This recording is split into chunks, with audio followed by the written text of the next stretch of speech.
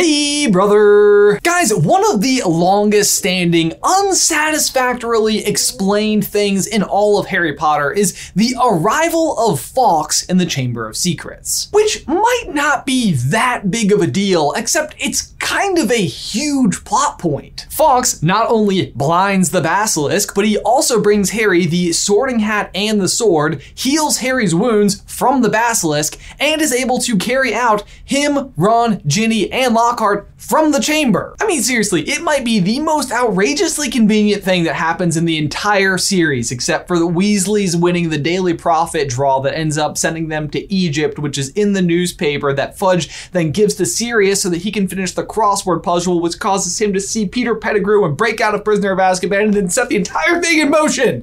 But anyway, the only real explanation we get for it is what Dumbledore tells Harry. You must have shown me real loyalty down in the chamber. Nothing but that could have called Fawkes to you. Which, like, okay. What does that mean? Harry was loyal to Dumbledore and then that suddenly summons Fawkes to his aid? Is that how it works? Can we get more of an explanation than that? And are there like specific life-threatening circumstances that have to be in play in order for this to work? Like, how come Fawkes doesn't just burst onto the scene when Harry's talking to Scrimgeour and says that he's Dumbledore's man through and through? Sure, it wouldn't have been useful at all, but Harry is showing Dumbledore like the maximum amount of loyalty that he can possibly show him. I'm Dumbledore's man through and through.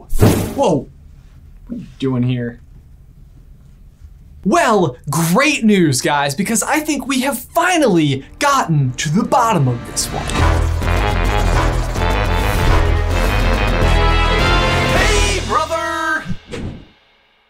Guys, before we dive on in, I want to give a huge thanks to Stefan Heulerman. I'm going to put it on screen because I'm sure I'm pronouncing it wrong, from Switzerland. Stefan submitted this idea to us, and honestly, my mind was blown. The explanation is so simple and perfect, I can't believe we never thought of it ourselves, so thank you, Stefan. People have been attempting to explain this phenomenon for a long time. Like, why does Fawkes ultimately show up in the Chamber of Secrets? Because the existing explanation is kind of flimsy. It would be one thing if at any other moment in the story at all, Harry somehow summoned a magically convenient creature to his aid when he showed loyalty to someone. But no, it's just this one time Harry gets out of a tremendous jam, and that's the end of it. Could it have been that Dumbledore was a distant descendant of Godric Gryffindor and Fawkes once upon a time belonged to him? After all, phoenixes can live forever, and the other two things he delivers to Harry are the other two known relics of Godric Gryffindor, the Sorting Hat and the Sword of Gryffindor. Maybe in this moment, it's that Harry is really acting like a true Gryffindor, and because Dumbledore is the heir of Gryffindor and he's fighting the heir of Slytherin, it kind of makes sense, but then wouldn't the symbol of Gryffindor House be a phoenix instead of a lion? Okay, but how about this? Harry is a descendant of Gryffindor.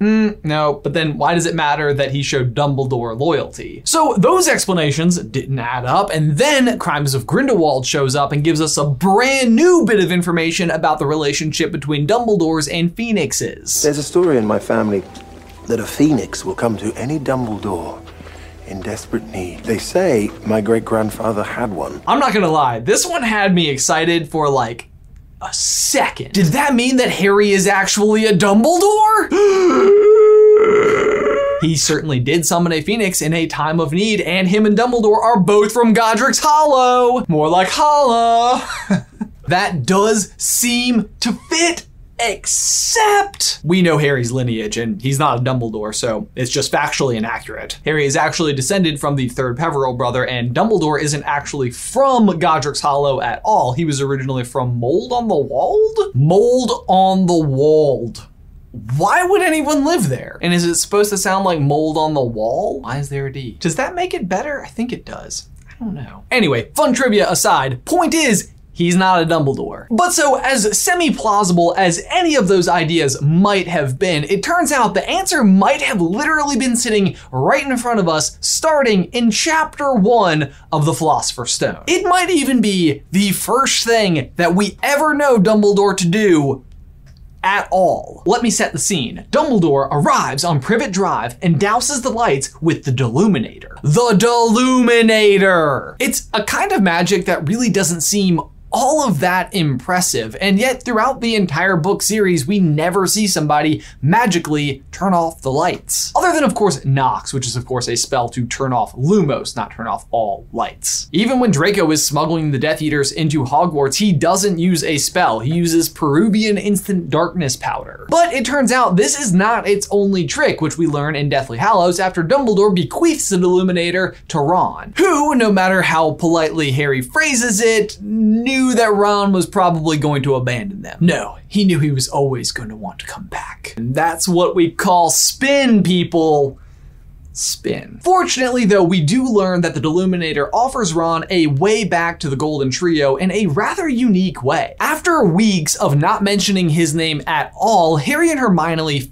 I don't even know I can say that again. Harry and Hermione finally let it slip, and all at once Ron is able to hear their conversation through the Illuminator. He then clicks it, a blue orb comes out, kind of goes into his chest right next to his heart, and he's able to just disapparate without knowing where he's going and ends up with Harry and Hermione. Or basically as close as he could get because they had all of the protections up. So he was in exactly the right spot, he just couldn't see them. Once more, it might kind of feel like this is a super random and convenient way for him to get back to the other two, but I think the actual explanation to it lies on the gravestone of Dumbledore's mother and sister. It reads, "Where your treasure is, there will your heart be also." Ron treasures his friendship with Harry and Hermione above all else, so even when he isn't physically with them, his heart is. And I think that's represented by that blue orb that enters into Ron's body right next to his heart. All of that to say that I think that this exact same phenomenon is what is coming to Harry's aid in the Chamber of Secrets. Again, Ron is prompted to the exact location of Harry and Hermione when they finally say his name out loud. So let's go back to the exchange that's happening in the Chamber of Secrets moments before Fawkes arrives. Sorry to disappoint you and all that, but the greatest wizard in the world is Albus Dumbledore.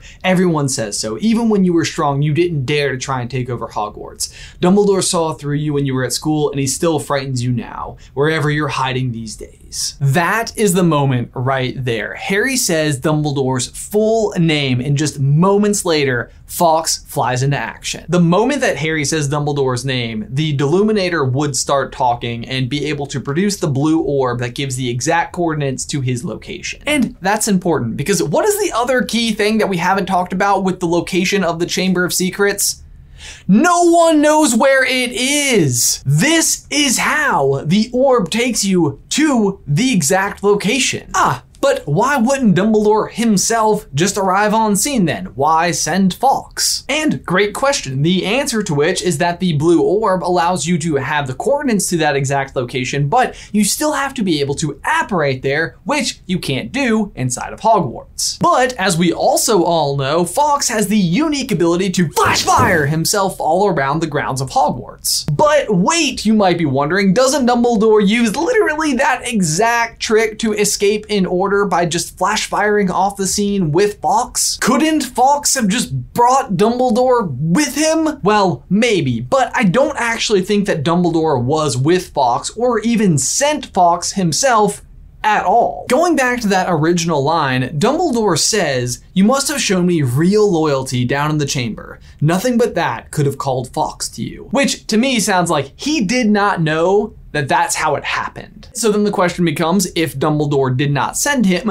how did Fawkes know to go and rescue Harry? We know that Dumbledore was taken away from the school per the order by the governor. So it's just as simple as this. Fawkes and the Illuminator were just both still inside of Dumbledore's office. But Dumbledore wasn't, because of course by that point, he'd already been suspended. Remember, Dumbledore is escorted from the school, from Hagrid's hut, in the middle of the night, so it's unlikely he would just have the Deluminator on him. And we know that he keeps all of his little silver spinning instruments on the table inside of his office, and despite how the Deluminator looks in the movies, it is originally described as silver. So Harry says the name, Fawkes, in Dumbledore's office, hears it, clicks the Deluminator, flash fires down to the Chamber of Secrets, grabbing the Sorting Hat on his way. And the reason he doesn't go and get Dumbledore first is because based on what he's hearing from the Deluminator itself is that Harry is about to fight Voldemort and there is no time to waste. Which again brings us back to the quote from Kendra and Ariana's gravestone.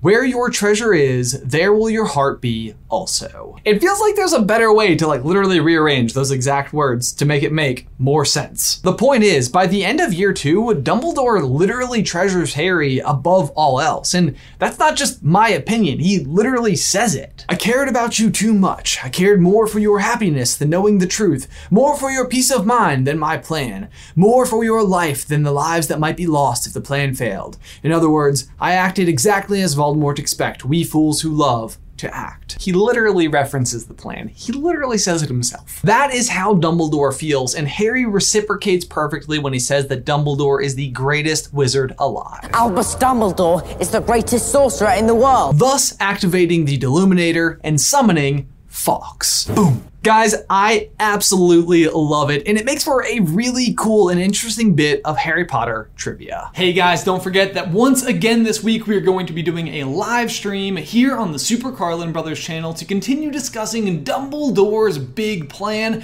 The stream is scheduled for Friday, May 8th at 6 p.m. Eastern Standard Time. See you guys then. Guys, for my question of the day, what do you think? Is this the explanation that we've always wanted? Be sure to leave your thoughts in the towel section down below. And guys, as always, thanks for watching. Be sure to like this video if you haven't already and subscribe so you don't miss any future Harry Potter action from us. If you'd like to see exactly how the Deluminator works, we have an entire video right up here. But otherwise, guys, until next time, bye!